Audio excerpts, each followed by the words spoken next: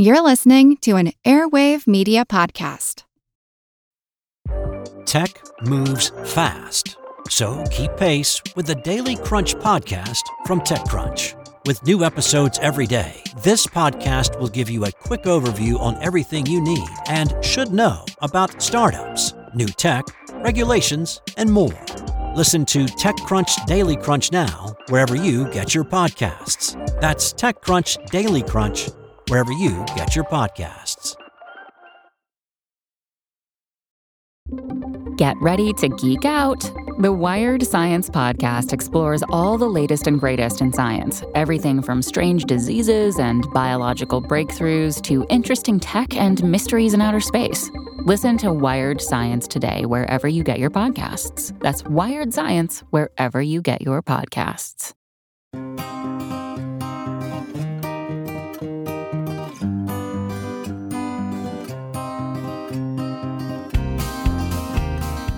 For 2 weeks in late November and early December, Paris will host the United Nations Climate Change Conference. Obviously, security is heightened in the City of Light following the terrorist attacks, and public rallies planned around the climate conference have been banned as a precautionary measure.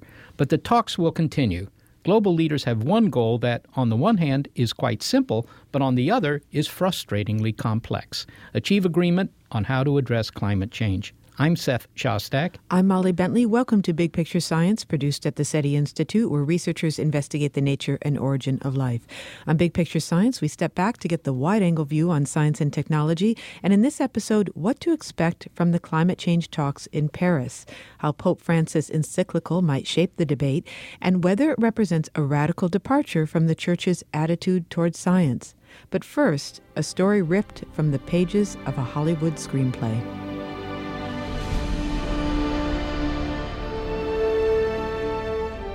We hear a lot about how the oceans are changing. They're warming.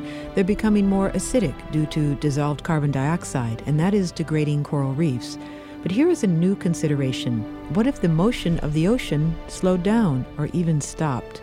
That is the premise of the Hollywood deep freeze drama The Day After Tomorrow. Here, paleoclimatologist Jack Hall, played by Dennis Quaid, explains the basics of ocean circulation to leaders at a United Nations climate meeting. The Northern Hemisphere owes its temperate climate to the North Atlantic Current. Heat from the sun arrives at the equator and is carried north by the ocean. But global warming is melting the polar ice caps and disrupting this flow. Eventually, it will shut down, and when that occurs, there goes our warm climate. And because this is Hollywood, what he predicts begins to come to pass later that same afternoon. Local weather suddenly goes wacky. Snow blankets New Delhi, grapefruit-sized hail pummels Tokyo. The Atlantic spills into Manhattan's gridiron and freezes faster than a puddle at the South Pole. And before New Yorkers can grab their keys and head for the Berkshires, a superstorm turns the Great White Way literally white as the Big Apple and the rest of the Northern Hemisphere settle into a new ice age. So, is The Day After Tomorrow faction or fiction? Well, mainly fiction. Call it cli-fi or climate fiction. The 2004 film made the top 10 list of the most scientifically inaccurate movies. One scientist chided, "This film is to climate science as Frankenstein is to heart transplant surgery." It's alive! It's alive! It's alive! But the story doesn't end with the rolling of the credits. The climate disaster in The Day After Tomorrow had to do with the motion of the Atlantic Ocean circulation system. And the ocean circulation system is fact. It's called the Atlantic Meridional Overturning Circulation, or AMOC. It moves substantial amounts of heat across the planet, taking the warmer waters of the lower latitudes to the cooler upper latitudes. Now, this circulation allows England to have a relatively mild climate, even though parts of Canada at the same latitudes are frequented by polar bears. As warm water in the northeast-bound Gulf Stream passes by Greenland on its way to England and Norway, it both partially evaporates, making it saltier, and it is cooled. These two effects, becoming saltier and cooler, make the water denser so it sinks, which produces a deep current that eventually returns to the southern hemisphere. That's reality. In the film, The Day After Tomorrow, the current stops moving due to an influx of fresh water brought about from the melting of the polar ice caps. The fresh water is less salty, so it's less dense and it doesn't sink. The circulation stops, the planet cools, and supercell storms quickly coalesce to form the mother of all ginormous winter storms. Jack, were you able to recreate the thermal cycle? Yes. The storm's rotation is pulling supercooled air all the way down from the upper troposphere. But shouldn't the air warm up before it reaches ground level? It should, but it doesn't. The air's descending too rapidly. Is this an isolated incident? I'm afraid not. This one storm is going to change the face of our planet. When this storm is over, we'll be in a new ice age. Again, the film is fiction. However, here's the thing. When The Day After Tomorrow was released, there hadn't yet been any research that actually examined what an interruption of the AMOC would do and whether global warming could produce it. But now that situation has changed, and largely due to this scientist and his team. My name is Sybren Drijfhout. I am a climate scientist at the Netherlands Meteorological Institute and a professor of climate dynamics at the University of Southampton. Dr. Drijfhout wanted to see what the Earth's tipping points might be. So he used an advanced climate model at the Max Planck Institute in Germany to simulate the sort of global warming conditions that would produce a massive melt and dump fresh water into the North Atlantic. The result? The chance that this major ocean circulation system would actually shut down is indeed rather slim, but it's not zero. So it's really bringing warm waters from the Indian Ocean across the equator to the northern parts of the North Atlantic, and there that heat is released to the atmosphere. Okay, so this is important in determining climate in both hemispheres, I would imagine. Oh yes, absolutely. If this circulation would shut down, the southern hemisphere would warm and the northern hemisphere would really cool.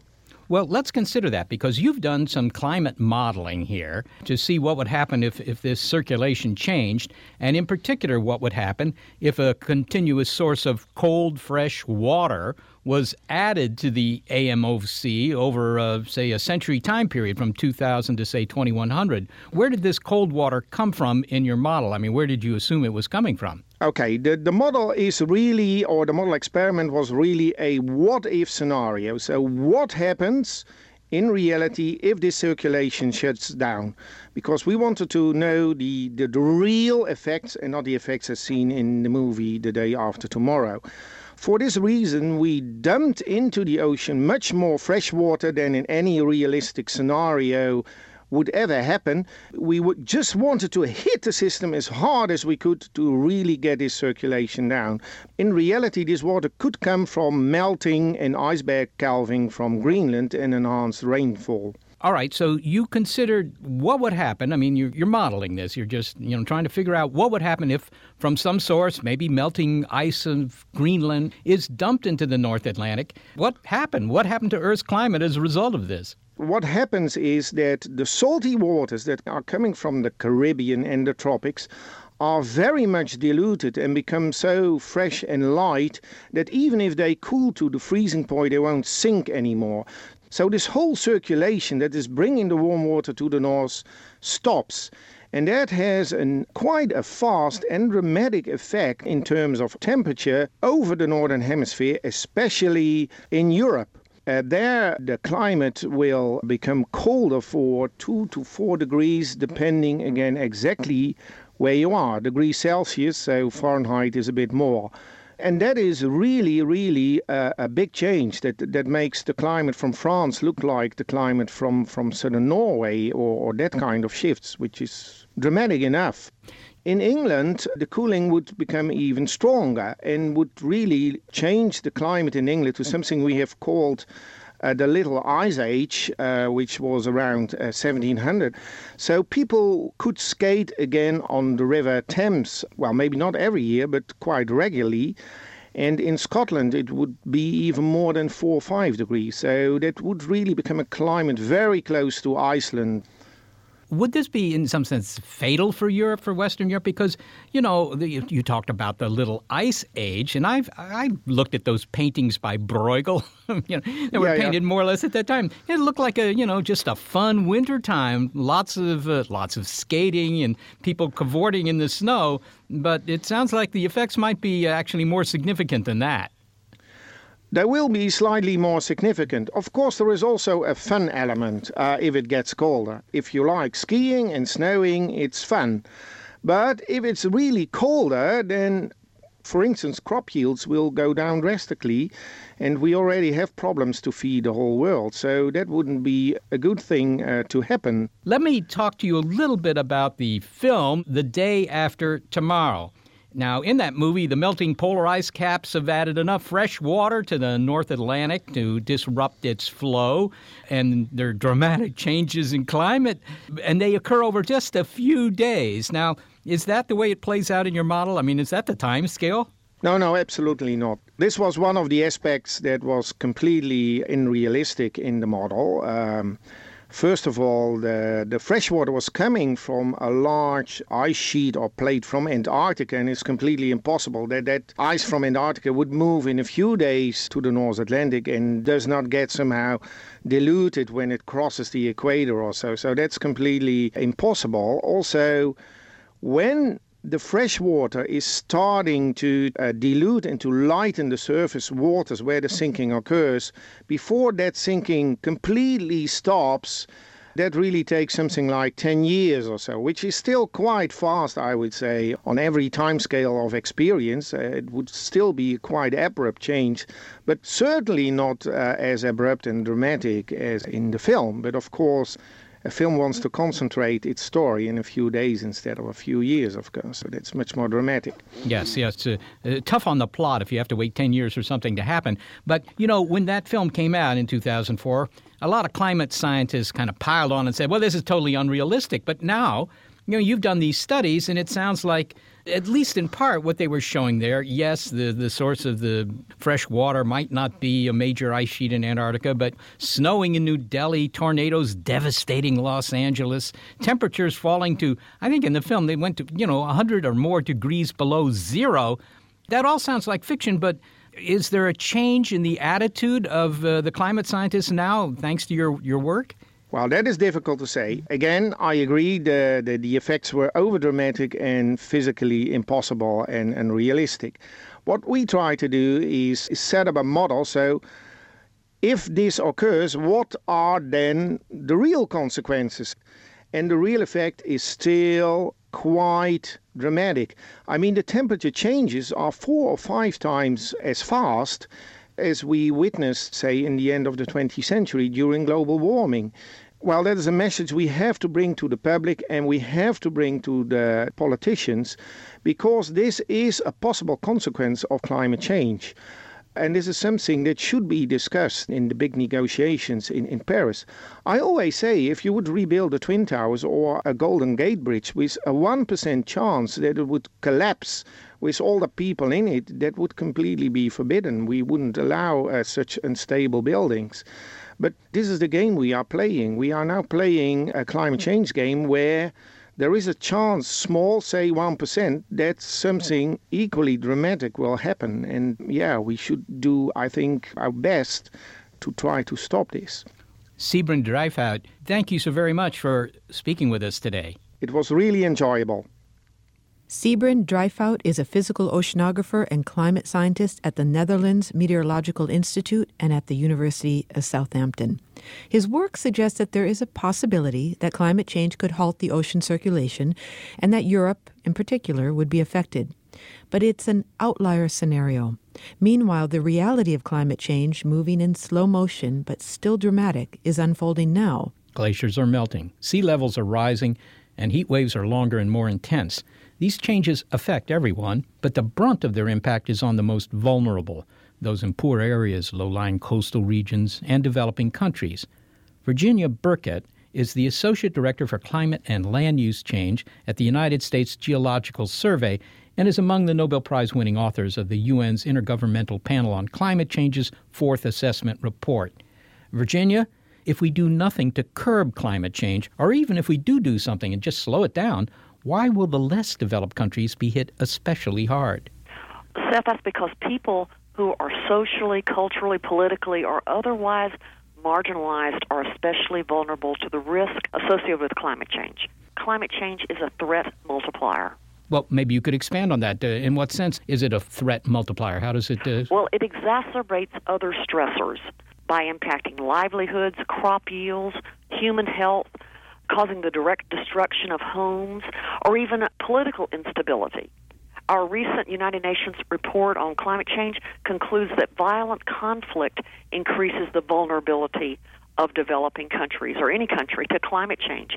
Well, then give me some specific examples of the kind of change you're talking about and, where is it likely to happen? There's strong consensus globally that climate change has already caused impacts on people and natural systems on all continents and across the oceans. And some hot spots would be the Arctic, for example, where permafrost is thawing, and high-latitude regions causing the collapse of coastal landforms, and Native American communities along the Arctic coast are having to retreat. Another example is drought frequency, which is expected to increase in regions that are already water scarce. Large areas of Africa to be affected. The loss of glaciers in South America and Asia are threatening water supplies already. Many low-lying developing countries like Bangladesh and Vietnam and small island states are expected to face very high impacts and damages and adaptation costs associated with sea level rise alone. Aren't there some countries that could literally disappear because of sea level rise? Yes, sir. Some of the islands may be rendered uninhabitable. Atoll islands, for example, have very limited on-island relocation opportunities. Island examples are the Marshall Islands, Kiribati, Tuvalu, the Seychelles, and numerous other small islands. Now, Virginia, it's not just vulnerable developing countries that will be hit, but vulnerable areas in developed countries as well. You've worked in many official capacities to protect Louisiana when you lived there as director of the Louisiana Department of Wildlife and Fisheries and of the Louisiana Coastal Zone Management Program, among others. Right. Can you give me a specific example or tell me a story of how coastal communities in Louisiana are vulnerable? Oh, certainly. Coastal communities, most of coastal Louisiana is deltaic landform, and the delta is sinking due to its own weight and human development activities. So at the same time sea level is rising, the land is sinking, and so the landforms that protect the people, the barrier islands and the marshes and the forests, are all sinking, and many of them are disappearing and being converted rapidly to open water. So the loss of that natural system to protect the coastal communities has increased their vulnerability. Hurricane Katrina is the perfect example. My parents lost their home in Katrina. They live in coastal Mississippi.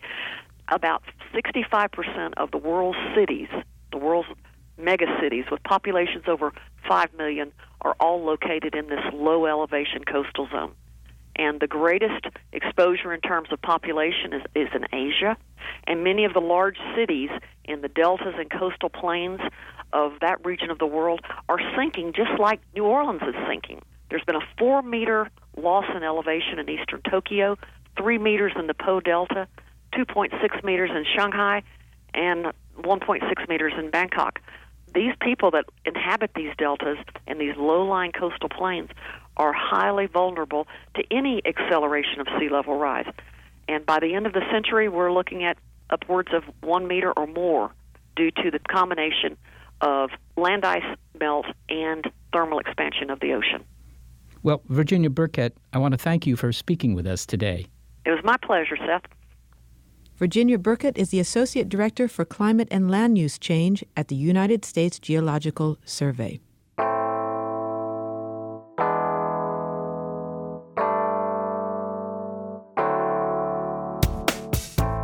The poor are the most vulnerable to climate change, and because of that, the central message of Pope Francis's encyclical is that we have a moral imperative to take action to stop it.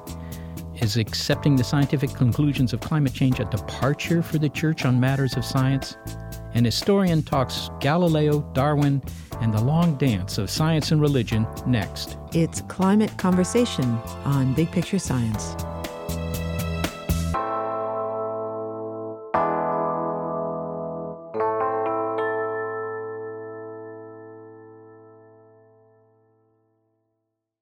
Are you earning and investing in the stock market? In real estate? How about in relationships? Are you earning and investing in your life? I'm Doc G, semi-retired hospice physician and host of the Earn and Invest podcast, where we have the 201 or next level conversations about money and life. Not only how you make money and grow it, but also how you use your wealth to create a better and more fulfilling existence.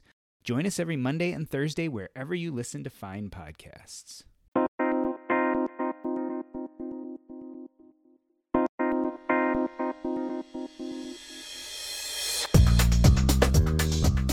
In June of this year, the Vatican released Pope Francis's encyclical on the environment. He revealed himself to be a green pontiff.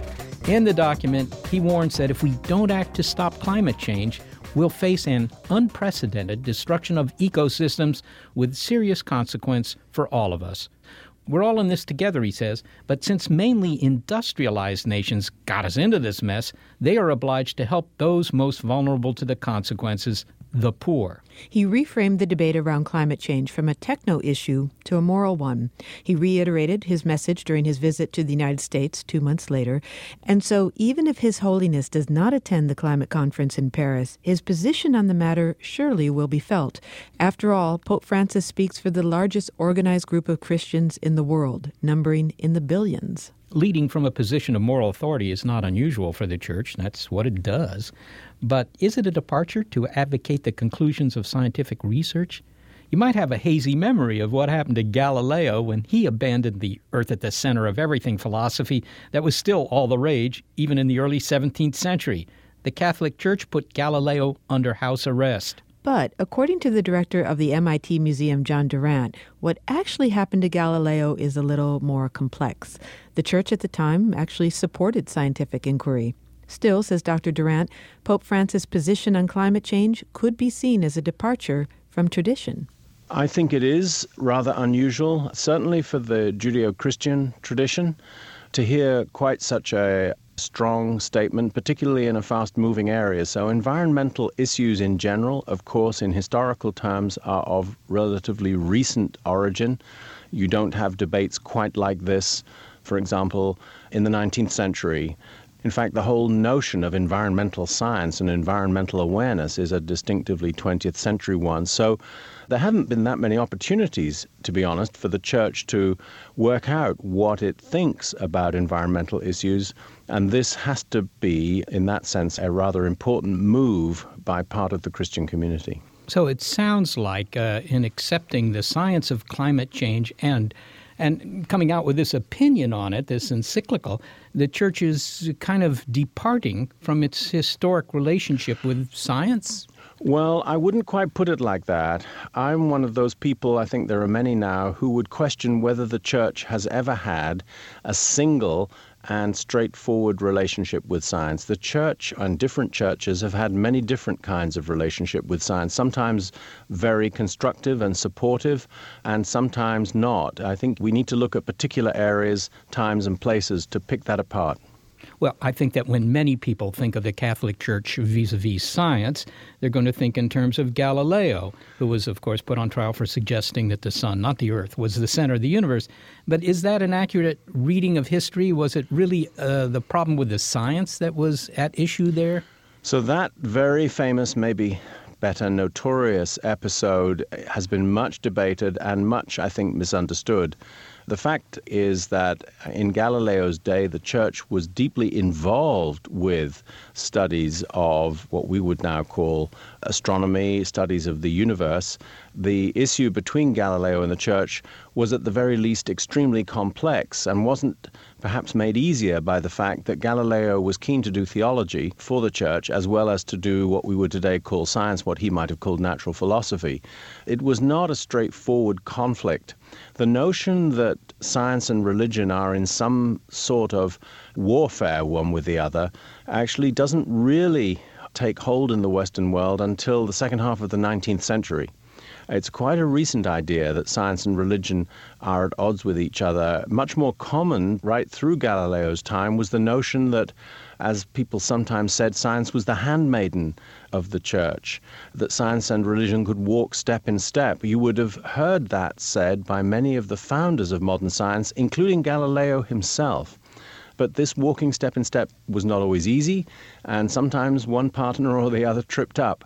And of course, the trip up with Galileo was a very significant one. It left deep wounds on both sides. And in some ways, I think the Catholic Church has only made its peace with all of that in modern times. There's a relatively large fraction of the population, at least if you believe the polls, that say, they don't believe in climate change. They don't think it's happening. Or if it is happening, it's not anthropogenic. It's not something we're doing. It's just a natural environmental change. I can't say that I know whether, the majority of such people are of one faith or another. But do you think that this has actually affected, when I say this thing, I mean the encyclical, has affected the attitude of many of the lay Catholics? I don't know if it has. I hope it has.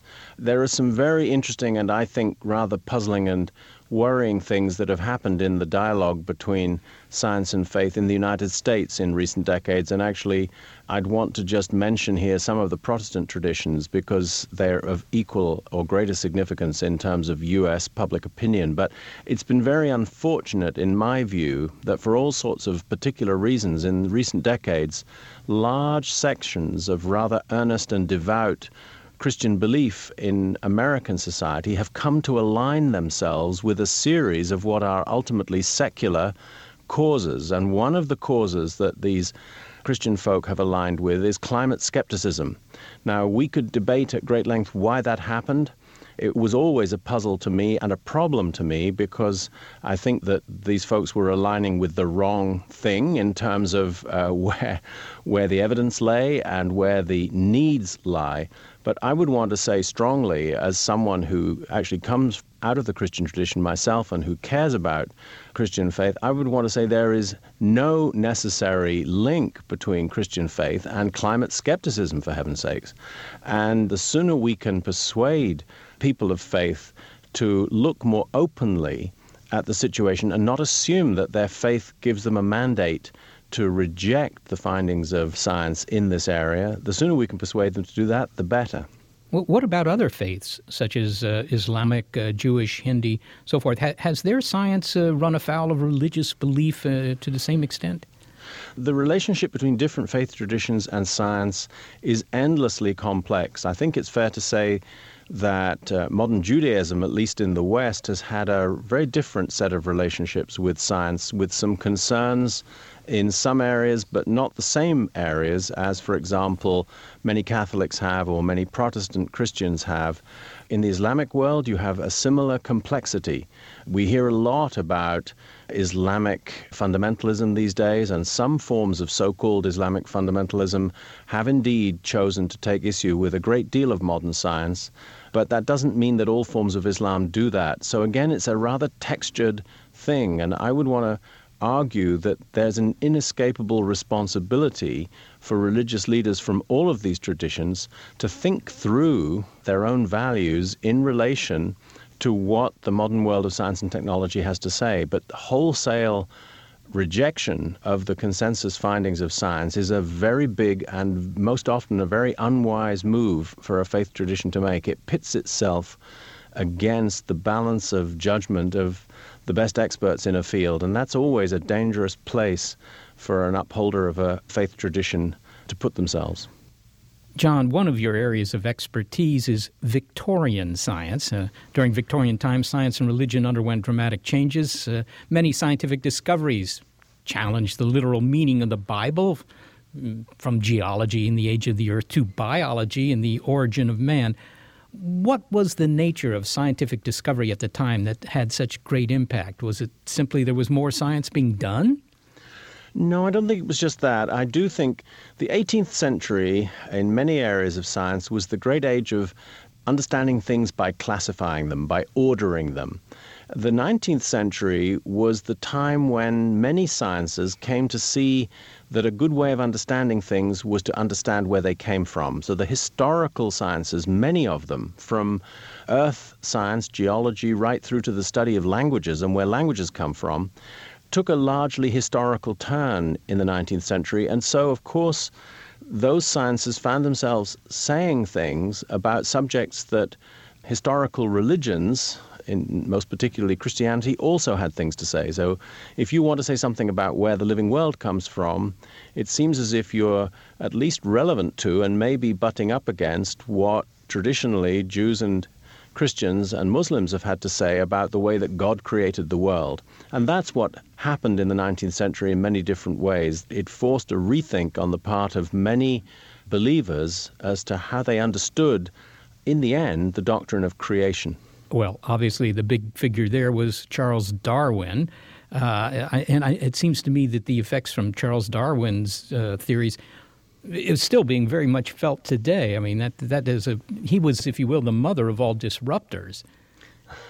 Well, Darwin disrupted many things. He disrupted, first and foremost, natural history, his own field, because Darwin offered a radically new way of working with the living world to understand it better. So numbers of naturalists found their own professional practice completely upended by Darwin, and we shouldn't forget how radical those changes were. But of course, his views were of great significance for many others.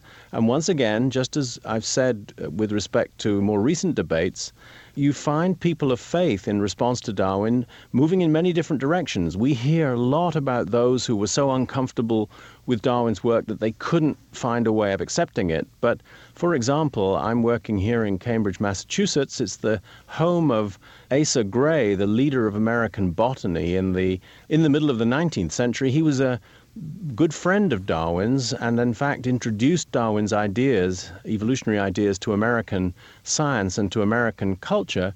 But Asa Gray was a very devout Christian. And he and Darwin became friends and had a long, friendly correspondence about the implications of evolutionary ideas for religious belief. They never came to agree on it, but they disagreed very constructively and very amicably. But Gray is the kind of person who we don't hear so much about because he found ways of accommodating his Christian faith to the new findings of Darwin and the other evolutionists. What we hear about is the people who took a different route and chose to object. Well, finally, John, the Church's interest in climate change, perhaps we're just looking at this wrongly. It's not really about the science at all. It's simply about the social import, like a crisis in food. It's about the well-being of the populace. Well, I think it is more about that. I think the Church has mostly, and I would say at its best, been concerned for the welfare of humankind in the largest sense. We know that Pope Francis has a real concern for the poor and the disadvantaged, which again is a long-standing tradition within Christianity, certainly, and I think in many other faith traditions. And if you're going to be concerned for the world's most vulnerable today, given what we know about the interpenetration of human interests with the natural world, then it's, I think, quite understandable, maybe even inevitable, that you're going to be concerned about the natural environment. So I see what's happening as the Catholic Church is pivoting on the issue of climate change as being really, quite honestly, consonant with the overall position of that faith tradition over the long term, a position which says we're concerned about humanity and about vulnerable people as much as about anything else. John Durant, thank you so very much for speaking with us. You're very welcome. John Durant is the director of the MIT Museum and teaches in the school's Science, Technology, and Society program. Certainly there's an interesting point here about the fact that certain Christians have aligned themselves with being upset about climate science, and it doesn't really make any sense. I mean, think about it. They don't seem to have any problem with other areas of science like quantum mechanics or relativity or any of that. I can understand when they might, worry about things like Darwinian evolution because, after all, that might contradict Scripture. That's in Scripture. But climate science is not in Scripture, so I really don't get it. But as Durant points out, this whole idea that there's a conflict between religion and science, that's a fairly new idea. It was never the case before, and I hope it's not going to be the case in the future.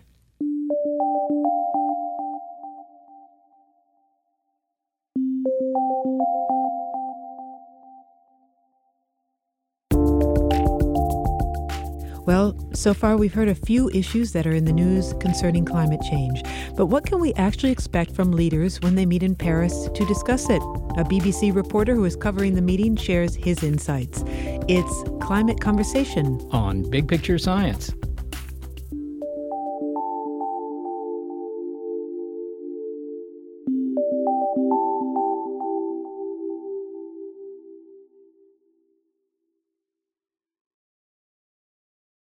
So this is History Uncovered, and I'm Kalina. And I'm Austin. We are the co-hosts of the show. History Uncovered is a podcast presented by All That's Interesting, where we both are writers. We cover all sorts of topics: true crime, unsolved mysteries, history, folklore, the paranormal, you name it. We've been doing this now for more than 100 episodes, covering a wide range of topics, and probably something that's bound to be interesting for everyone out there. Absolutely. And in addition to our normal episodes, we also do a history happy hour about the recent news in the world of history and archaeology, which we cover daily on the site, as well as important historical anniversaries. We also have done some special series. We've done one on the Titanic, doing one on Jack the Ripper, done one about some famous UFO sightings. So if all of that sounds like something that might be interesting to you, and you like having a good time, learning new things, and maybe laughing or just groaning at some bad puns, check out History Uncovered everywhere you get your podcasts.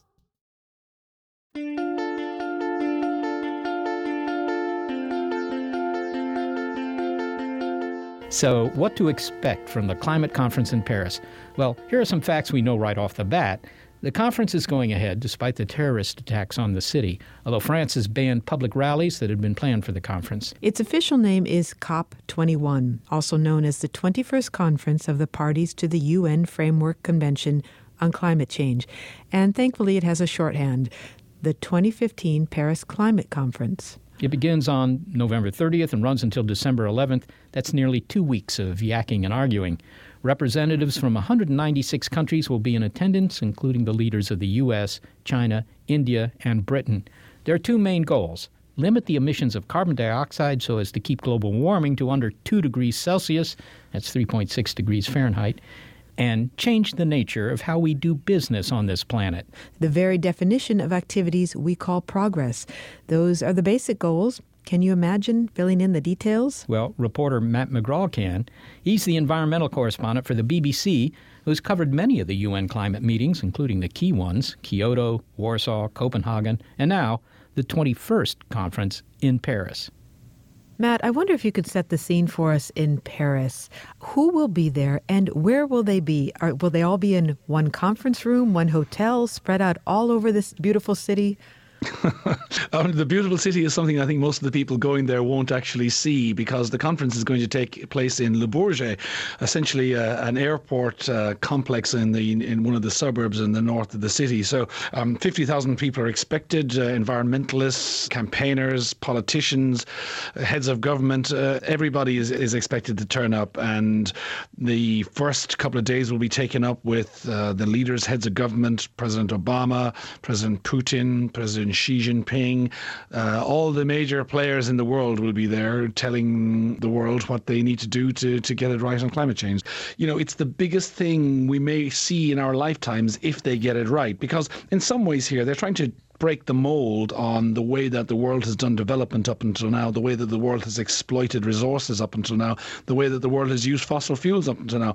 And if they get it right and get an all-encompassing, powerful deal that will set the seal on how we do these things into the future, it could be, as significant as the Bretton Woods meeting that happened after the Second World War, or any of the trade agreements that have taken place. In fact, more significant than those. So it's my privilege to have an opportunity to be at this meeting, to see what's going on and to report on it as best we can, because we do feel and believe that it is a significant moment. Now, what is the bottom line? What is the goal that the delegates hope will emerge from this conference? Is it about limiting the warming of the planet to 2 degrees Celsius, which I believe is 3.6 degrees Fahrenheit, and then the rest of the details don't matter, or is it all in the details as well? 195 parties each bring a different set of priorities to that negotiation, and you have touched on the major ones that people will be negotiating on. I think the idea that they will have a long-term goal, setting something for 2050 or beyond, of whether the world decarbonizes its emissions, whether the world has 2 degrees as a target or 1.5 as many island states would prefer. Those things are still in the mix. There's also a huge question about money, as in every aspect of life. Money tends to dominate, and if the money isn't on the table, if the sums that the poorer countries want to help them to change their economies, to prepare for the worst impacts of climate change, if those monies aren't there, then a deal will not happen. So these are the major sticking points, if you like, and these are the things on which an agreement could fall apart on. Well, let's take a look at that limit of 2 degrees Celsius, the 3.6 Fahrenheit limit that is being proposed. Where did those numbers come from? Why those numbers? Why are they set as a limit? And what happens to the planet if we go above that? Yes, I mean, you could say that they're a rather arbitrary set of numbers, and in some respects they're too. I think that the 2 degrees barrier has been picked essentially for its simplicity in communicating the idea to the world and to politicians that there is a threshold beyond which we're not really sure of the impacts that rising temperatures would have on our planet, because the science is fairly strong that beyond 2 degrees you're getting into areas of serious uncertainty and serious ramifications for millions of people, particularly in poorer parts of the world. Now, the countries have had to do some hard work before they meet in Paris, and they've had, I believe, 9 months or so to submit their plans for how they propose to reduce carbon emissions. And as of right now, where do those pledges stand from all of these different countries, and how far do they go in helping the delegates reach their goal? Yeah, this has been actually the most successful aspect of the negotiations over the last couple of years. It's the idea that, everything fell down in Copenhagen because the leaders tried to impose a deal from the top down. A small group of leaders said, look, this is what we're going to do, and country X is going to do this, and country Y is going to do this. And that didn't work. It was rejected wholeheartedly. So in the aftermath, they've gone back to the drawing board and they said, well, look, what if we get countries to put on the table what they think they can do? And that process has actually been, as simple as it sounds, has actually been very successful. At the moment, we've had pledges from over 150 countries, from about 87% of the global emissions. Countries responsible for those have put the pledges of what they're going to do about it on the table. If you add them all up, as the UN has done, they come to about 2.7 degrees of warming. Now, that's still beyond the danger level of 2 degrees, but it's an awful lot better than what it was even 12 months ago. Last December, we were talking about 3.1 degrees Celsius. Now it's 2.7. And the UN says the direction it travels in the right direction. If we can up these commitments over the next number of years, if we can review them, then getting to 2 degrees is still really feasible. And that's given the whole UN organization a real boost. Even though these pledges are voluntary, they're not legally binding, they're what countries themselves pledge to do. But the hope is that the good commitments in those plans can be captured in a deal that will be put together at Paris and then made into a binding document that will really give effect to those good ideas. Well, everything you're saying so far sounds encouraging, and I'm wondering if this conference is going to be different from other conferences, because, as you've said, we've gone into these conferences over and over, everyone feeling that the momentum was building, that it was an important conference, we were feeling optimism, and then no real binding agreement has come out of any of these conferences. You've been following this for a long time, Matt. Is this different this time around? Will Paris be different? Oh, I wish it would be. The last time around in Copenhagen, it was, people had great expectations and it fell apart. And there were a number of key things that went wrong. They came into Copenhagen with 300 pages of negotiating text to produce a deal from. It was never going to happen. They came into Copenhagen with a top-down idea of how to impose restrictions on countries, and people weren't going to live with that. All that's changed. Things are different. There's a different political dynamic. President Obama and President Xi have both shown that they're willing to make a real agreement on this. But the There are still major fundamental difficulties here. I was in Bonn a couple of weeks ago at the last meeting before the Paris meeting, and the tensions there between the richer and the poorer countries were exactly the same as they were several years ago. The richer countries saying, look, we want everybody to put their shoulders to the wheel. That means China, Brazil, the emerging economies. The poorer countries saying, actually, the majority of the lifting should be done by you, the richer countries. Those divisions were still apparent, still divided. They've got a 50-page document, which is better than 300 pages, I grant you, but 50 pages into a comprehensive 8 to 10 page agreement is still a long way away. So I think there's a lot of political spin going on out there. Everybody is trying to push the fact that there will be a deal. I've been quite optimistic, I think, in recent times that a deal would be done, but I think in the last couple of weeks I feel they will get an agreement, but I think it may not be much more than what they got in Copenhagen. And I think people will feel a great sense of letdown if that happens. It's not certain that will happen, but I think there are certain indicators that might indicate that might happen. I wonder if you could give us an idea of how the power dynamic is structured. Is it one country against another, meaning is it the U.S. in a standoff against another country? And apparently it's not China at this moment because of the deal that Obama made with China prior to going into this conference. China has agreed to bring down its emissions. Or is it, as you said, a division between, say, the richer countries and the poorer countries? I guess I'm wondering if there's a standoff, who's on either side of that line? Yeah, it's a very complicated mosaic, to be honest with you. We talk about developed and developing countries in a simple black and white way, and it is that in some ways, but in many ways it's much more complicated. You've got alliances of countries, you've got different groupings. For instance, the group of the poorest countries is called the G77 plus China. So China, which sits at the top table on many things, also sits with the group of developing countries, the poorest 134 countries in the world.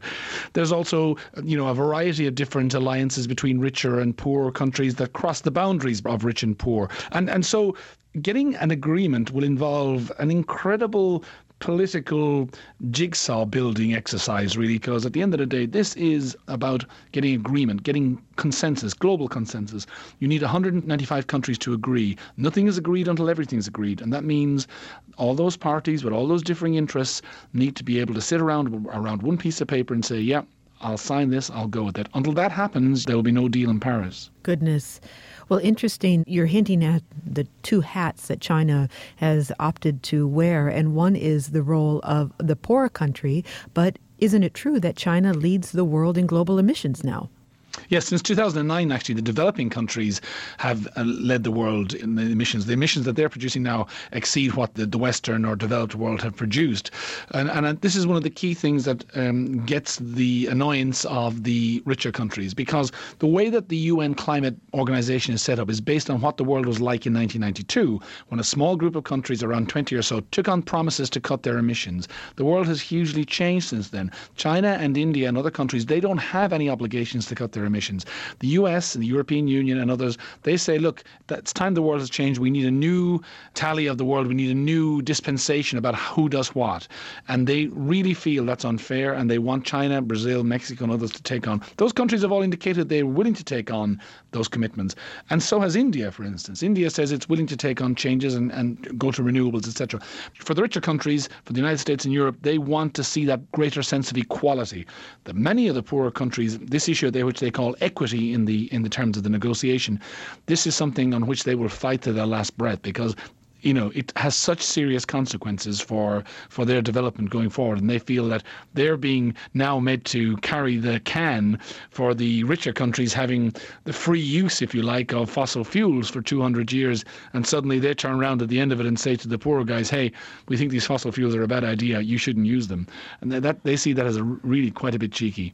Now, Pope Francis presented his encyclical this summer, and he was in the United States to great fanfare for about a week or so in New York and Philadelphia. Will he be in Paris? Do you think that you will spot the Pope?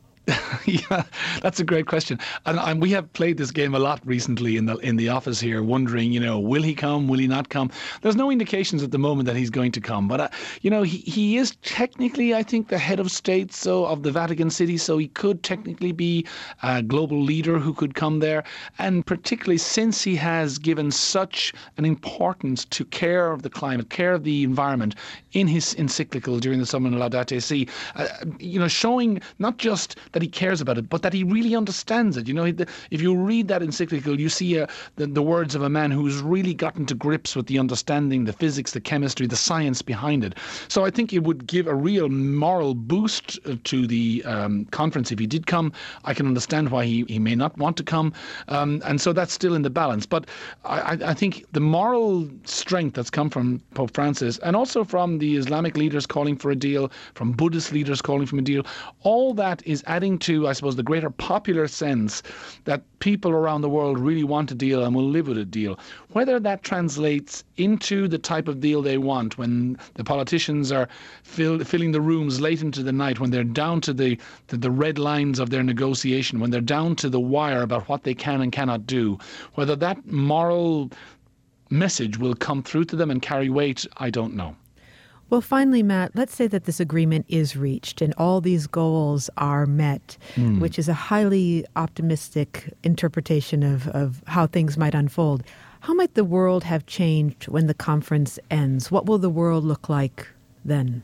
I think that, if it's a very strong deal that comes out of Paris, and people are hoping that it would be, I think the most fundamental change will be that we will put sustainability at the heart of everything. That really the idea of just using the Earth's resources without care or without thoughts for the future will simply have to change. And so we will see restrictions on fossil fuel usage. We'll see people moving away to renewable energy as the major source of their power. We'll see changes in agriculture. We'll see changes in consumption. But I think one of the things that people really feel is that they can do this right. If they can get the threads of this together, then most people in most parts of their life just won't notice a major difference. There'll be changes. There'll be changes in the way that power is generated. There'll be changes in the nature of the way that things are grown and produced. But it will not be down to the level of Big Brother in your house every day telling you what power to switch on and which power to switch off. I think the idea is that you can craft the deal, you can bend the curve in terms of emissions going forward, you can make that happen and still allow people to grow their economies. That's the magic formula they're searching for. Cut emissions, end climate change in its most dangerous form, and allow countries to grow. If they can get that formula together, that will be world-changing. Matt, thank you so much for speaking with us. My pleasure. Matt McGraw is the environmental correspondent for the BBC. He's based in London, but look for his reports from Paris during the climate conference.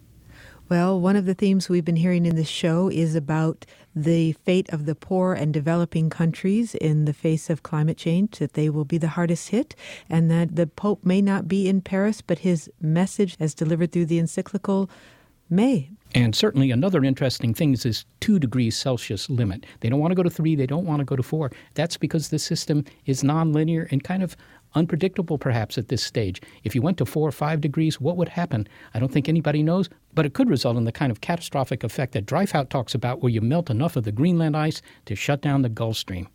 At any rate, there's a lot at stake at this meeting in Paris, so it will be interesting to see what develops.